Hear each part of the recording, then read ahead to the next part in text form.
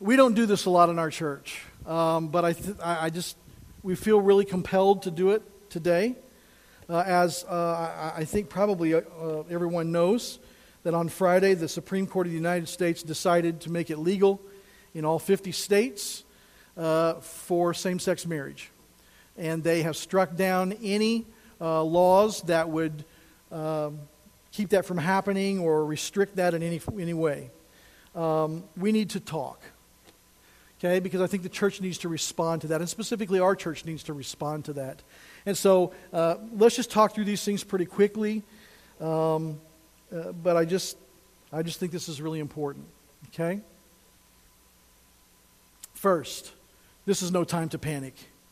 Now listen, I've been on Facebook the last couple of days, and I've heard everything from, oh my goodness, the sky is falling, the country's over, what are we going to do? I should move to Canada, whatever, everything's it's all over with. The world is over. I've heard everything from that to some of my gay friends telling me, it's not even going to affect you. It's no big deal. I mean, if you're not gay and wanting to get married, why do you even care? Okay? So there's been all extremes and 1,000 points in between in that pendulum. But I want to encourage you, don't panic. Listen, our power is found in Jesus Christ through the Holy Spirit living in us, just like we see in the New Testament. It doesn't come from a Christian government. Okay, as we've been studying the book of Acts, the apostles and disciples have done nothing to try and change the government. Have you noticed that? Not once have they gotten together and said, I think really to make these other people Christians, we should enact some legislation. We should send somebody to the Romans and see if we can talk them into doing something about it. We don't see any of that. Okay, I know it sounds goofy, but sometimes we're goofy. Listen, God's kingdom is expanded only by individuals accepting what Jesus has done for them on the cross and their lives being transformed by Him from the inside out. God's kingdom is not expanded through government. Okay, God's kingdom is expanded when we share the gospel and other people give their lives to Jesus and decide to follow Him. God's kingdom is expanded. Remember we talked about the 3 ways in the book of Acts that the church has some kind of a growth report, numerical growth. When I share with somebody and they receive Christ, that's numerical growth. The kingdom of God is growing. When I become more committed to Christ and there's spiritual growth in me, the kingdom of God is growing. And so, the other one is geographical, and I don't know if that really applies here as much. But I want you to understand, folks, don't panic. Don't panic. But even though we shouldn't panic, there will be consequences to our society because of this decision. Listen, these decisions, they impact our society. People are saying right now, if you're not a homosexual and you don't want to get married, it shouldn't bother you. It shouldn't matter to you.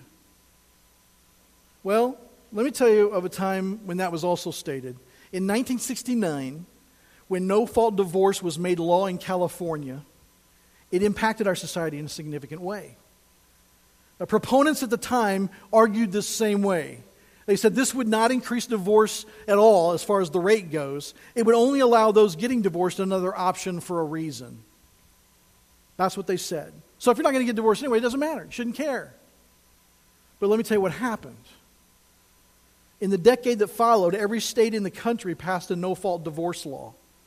And this meant that while less than 20% of couples who married in 1950 ended up in divorce, about 50% of couples who married in 1970 did. And approximately half of the children born to married parents in the 70s saw their parents part ways, compared to only about 11% of children that were born to both parents in the 50s. Don't tell me these things don't affect our society. They do. Okay? Listen, those of you with small children, you're going to need to watch even more carefully what they're being taught at school, what they're being taught by their friends, what they're being taught by the television. There was a time when we could kind of use the television as a babysitter. We put them in front of Full House, and the worst thing that's going to happen is, they learn to point their finger and say whatever that little girl used to say or whatever. It's no big deal. But you got to be careful now. Okay?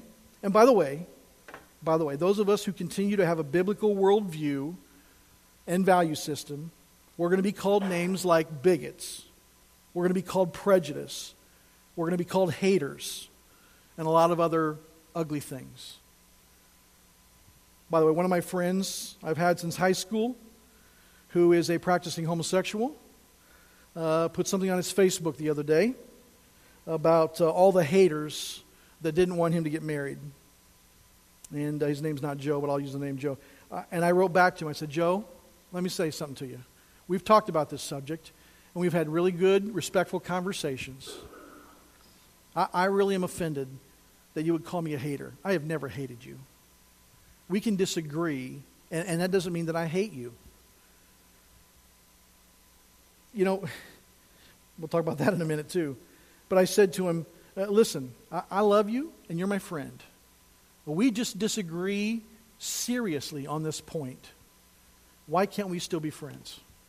And he apologized. He said, I'm sorry I put you in the group of haters. You're not one of them. Some are, but you're not one of them. Look, there are some that are ugly and rude and obnoxious Christians. We don't want to be a part of those people. Okay? We'll talk about that in a minute more, too. But, I just want you to know things are going to change. All right? Third, I want you to see that marriage and sexuality are determined by God, not government. I've preached through this passage several times in the last 9 years, but I want us to look at it one more time in Ephesians chapter 5, verses 22 through 33. It says this, Wives, submit to your own husbands as to the Lord. For the husband is the head of the wife, even as Christ is the head of the church, his body, and is himself its Savior. Now as the church submits to Christ, so also wives should submit in everything to their husbands.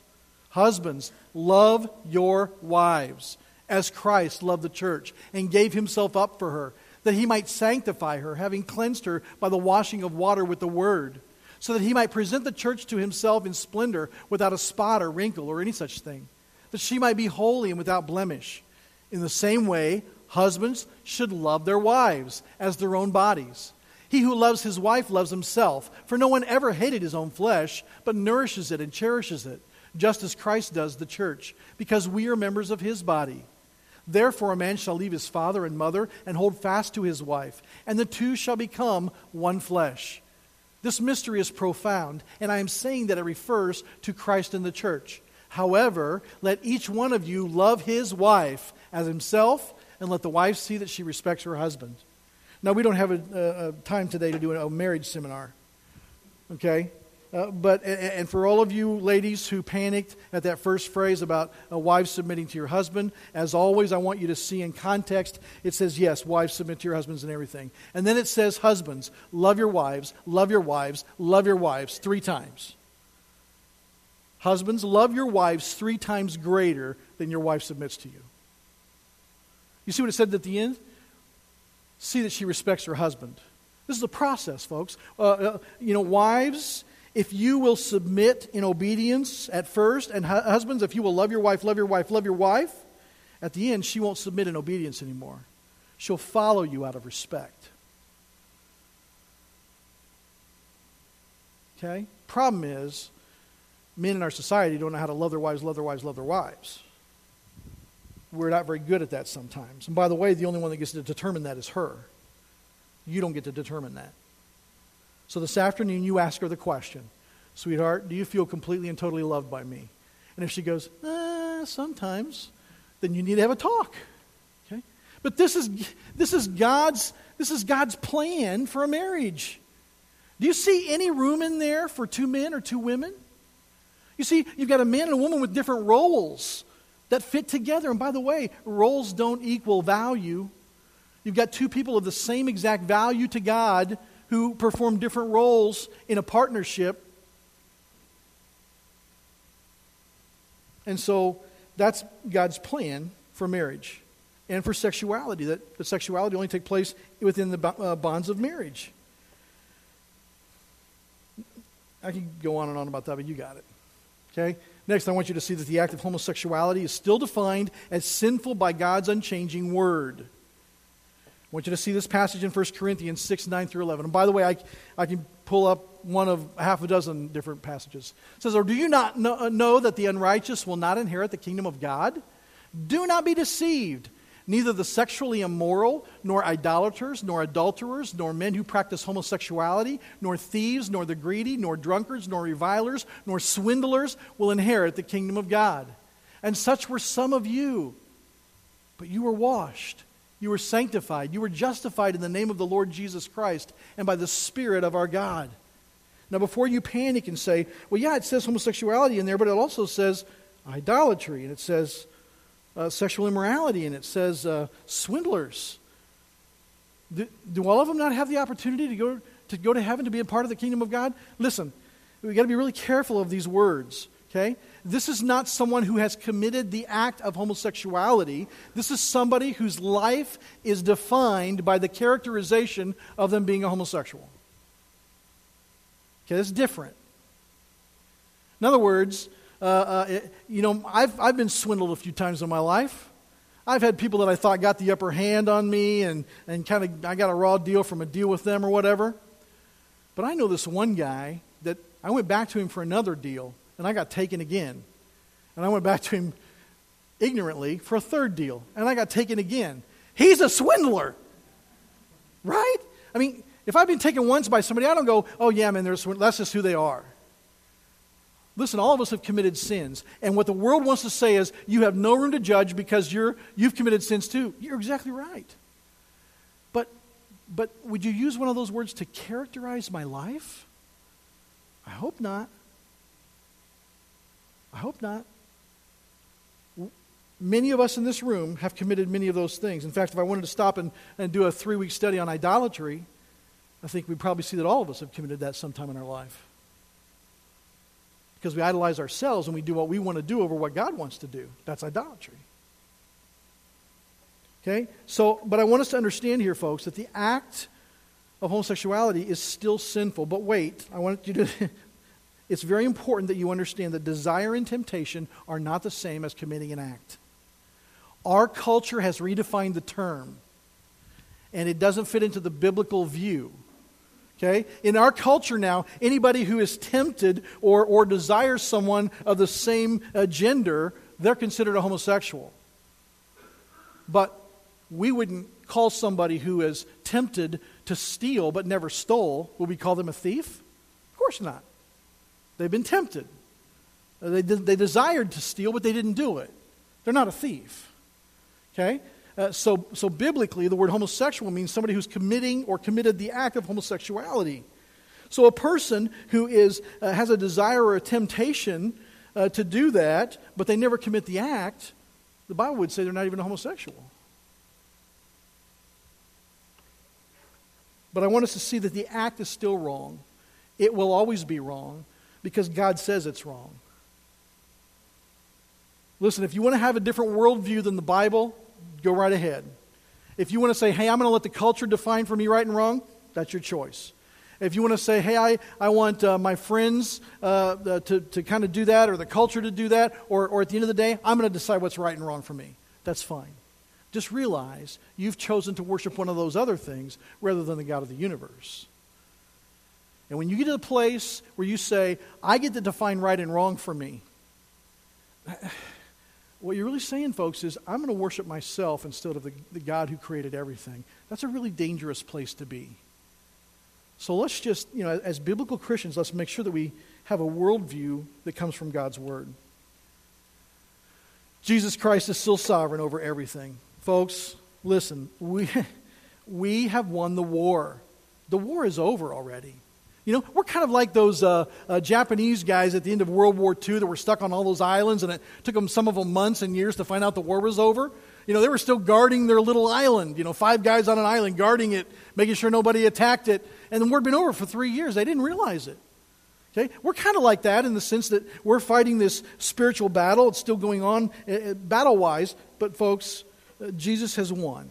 When he rose from the dead, he defeated death, hell, the grave, and sin in our lives. And look what it says in Philippians chapter 2, verses 9 through 11. It says, therefore God has highly exalted him and bestowed on him the name that is above every name, so that at the name of Jesus every knee should bow in heaven and on earth and under the earth, and every tongue confess that Jesus Christ is Lord, to the glory of God the Father. We sang about it this morning. We sang about his name this morning.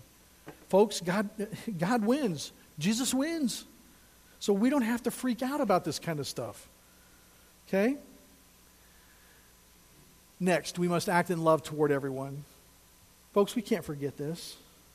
This is really important. Galatians 5:14 says this, for the whole law, now that's, whatever comes next we should pay attention to. Okay? The whole law is fulfilled in one word. You shall love your neighbor as yourself. If you really, really, really, really do this at a perfect level, which we don't do, you'd fulfill every law. That's what it's saying. And by the way, this doesn't mean agreeing. Okay? We live in a culture that says if you don't agree with me, my favorite color is blue, and if you don't agree with me, you're a hater. You hate me. You know? You just go around hating me, saying red's the best color. No, it's not. Blue's the best color. Listen, folks, we need to learn to have kind discussions about disagreeing with our friends about things and still be able to walk away loving them. Right? I mean, listen, my wife and I disagree about things. Doesn't mean she doesn't like my, color I want to paint the living room. She's not a hater. She might have a bad opinion about our color, but it doesn't mean she's a hater, Listen, folks, there are just enough people pretending to be Christians, and I use that word specifically, pretending to be Christians that are mean and hateful and obnoxious and rude. We don't need to be associated with them. Okay? We can act in love and still disagree with people. Listen, you probably don't agree with me on everything. Hope you still love me. I still love you. Next, our fight is not with individuals. You all know Ephesians chapter 6, verses 12 and 13. It says, for we do not wrestle against flesh and blood, but against the rulers, against the authorities, against the cosmic powers over this present darkness, against the spiritual forces of evil in the heavenly places.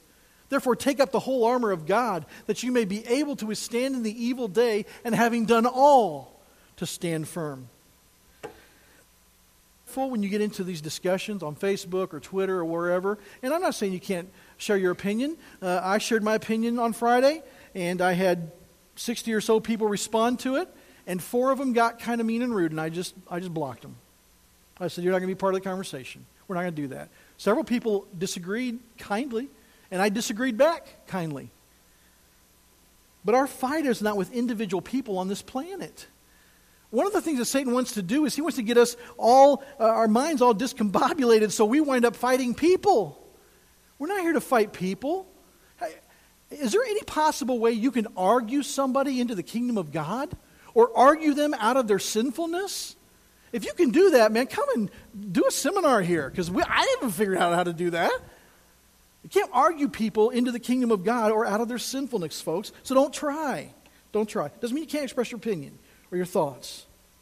But our fight is not with them. Our fight is with the deep, dark rulers that are around this planet, Satan's boys, trying to mess up our lives and mess up our focus. And if he can get us fighting with our friends, we are no good to the kingdom. No good to the kingdom. The last thing I want you to see is that we will stand for truth. At this church, we have decided that we are going to stand for the truth that is found in God's Word. In Isaiah 5:20, it says this, woe to those who call evil good and good evil, who put darkness for light and light for darkness, who put bitter for sweet and sweet for bitter. Listen, I have a couple of friends that are homosexuals that claim to be Christians. And when we discuss that topic, we discuss other things, but when we discuss that topic, what it really comes down to at the end of the day is they're saying, I know the Bible says that, but it doesn't mean that. It really means this. It means something different than what it says. And so at the end of the day, we have to go, okay, we have to agree to disagree. I think the Bible says what it means and means what it says. You think it means what justifies your bad behavior. And we're never going to agree on this. We're just never going to agree on it. But God help us. When it says, whoa, it's not talking about slow down, horsey. It's saying, whoa, man, this is not good. If you get to the place where you start calling good bad and bad good, you're in a bad place. You're in a bad spiritual place. So I want us to find this balance, folks. Listen, when people come to our church and they walk through that door, if they came in and said, "Hey, listen, I'm a swindler, and I've swindled everybody my whole life. I try to swindle everybody today I can, and as I become a member of your church, I'm going to try to swindle everybody in your church, and I want you to embrace my swindlerness, whatever that is, and I want you to say it's okay." And I want you to just love me anyway and embrace my swindlerness and let me do it and be okay with it. We would tell them that they can't be a member of Fellowship of Grace. Not because they're a sinner. If we did that, this room would be empty. None of us would be here. But there's a difference between somebody saying, "I'm practicing my sin to get better at it, and I want you to embrace that," and somebody coming and saying, "Hey, listen, I have a problem telling the truth in deals sometimes, and I take advantage of people sometimes, and I know it's wrong, I know it's sinful, I've repented from that, I'm trying really hard not to do it. I'm not guaranteeing I'll be perfect at it, but I want you to pray for me. I want you to encourage me. I want you to help me. Can I be a member of your church?" And the answer is absolutely yes. Come on in. Sit with the rest of us who sin. Do you understand the difference? It's important that we get that. And so if somebody comes in and they say, "Listen, I'm drawn to people of the same gender, but I know it's wrong, and I know it's sinful, and I'm trying not to live that way, and I struggle with it, and I may fall. But I want you to help me and pray for me. Be my friend. Love me. I know Jesus died for me, but I just still have a struggle with this." They are welcome to be members in this church. But if they come in and say, "Listen, I'm going to practice a sinful lifestyle no matter what it is. No matter what it is. And I'm going to do it all the time. I want you to embrace it. I want you to be okay with it. I want you to celebrate it with me and come and stand at the parade and watch me go down the street to do it." The answer is no. Because there's no repentance in the heart, folks. I hope you get that, because I think that's the balance of truth and love that we need to find. Listen, as long as Pastor Derek and Pastor Kendall and I are elders in this church, I want to declare a couple of things to you, and then we'll be gone. First one is this: no pastor or staff member at Fellowship of Grace will ever perform any same-sex wedding in or out of our facility. Our facilities will never be used for a same-sex wedding while Fellowship of Grace owns it, or them.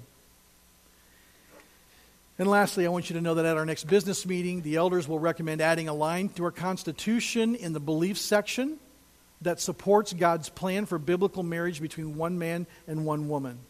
Folks, we're not doing this to be mean or rude or angry. We shouldn't be any of those things. But in love, when we see somebody standing on the train tracks and the train's coming and they can't hear it, we are not being loving to just go and let them do their thing. We're only loving if we yell at them to get off the tracks. And if they say, "No, don't worry, it's okay," we yell at them again. We yell at them. We go pull them off the tracks if we can. Okay? That's love. That's love. Listen, while our voice needs to be really loud for the truth, our love must be greater for the lost. Okay? I hope that this gets the spirit of where our leadership is coming from, where our church is coming from. We love all sinners. We want every thief and murderer and drunkard and partier and adulterer and sexually immoral and homosexual and bisexual. We want them all to come through that door. We want them to sit in these chairs. We want them to hear the gospel. We want Jesus to take over their lives. Okay? So we just need to be those kind of people. I hope you understand that balance. That's really important. Let's pray together. Father, we're so thankful for your word that gives us clear communication of who we should be. God, forgive us where we have failed you. Forgive us both where we have been sinful and given into our own desires, our own lusts, our own self. And God, forgive us where we've been on the other side as too judgmental and just mean or rude or ugly. God, help us find that balance where we can stand for the truth in a loving way that brings honor to you. Father, we even see in your word that as the Pharisees were challenged by finding the woman in adultery and challenged as they began to stone her or wanted to stone her, as they walked away, he still looked at her and said, "Go and sin no more." Father, help us to find that balance where we love sinners, but we still stand for truth. God, we want to be used by you in a great way. The city of Parkville, the state of Missouri, the county of Platte, the country of the USA is getting darker. God, make us light. Help us to reflect your Son in a right way that draws people to you. We know that only a human heart can only be changed by your Spirit, by your work. But God, use us. Use us to help spread the message, to help love others, to help share the truth with them so that they will come to know you. Lord, if there's anyone here today who hasn't given their life to you, who hasn't realized that you sent your Son to die on the cross for them, to pay for their sins, so that they could one day stand before you as perfect because he took the place of their sins. Father, I pray that you would help them to just talk with somebody before they leave today. Ask some questions before they leave today. Talk to me or one of the other pastors or one of our other leaders or the person that brought them. Father, just help us to represent you well in this world. In Jesus' name we pray. Amen.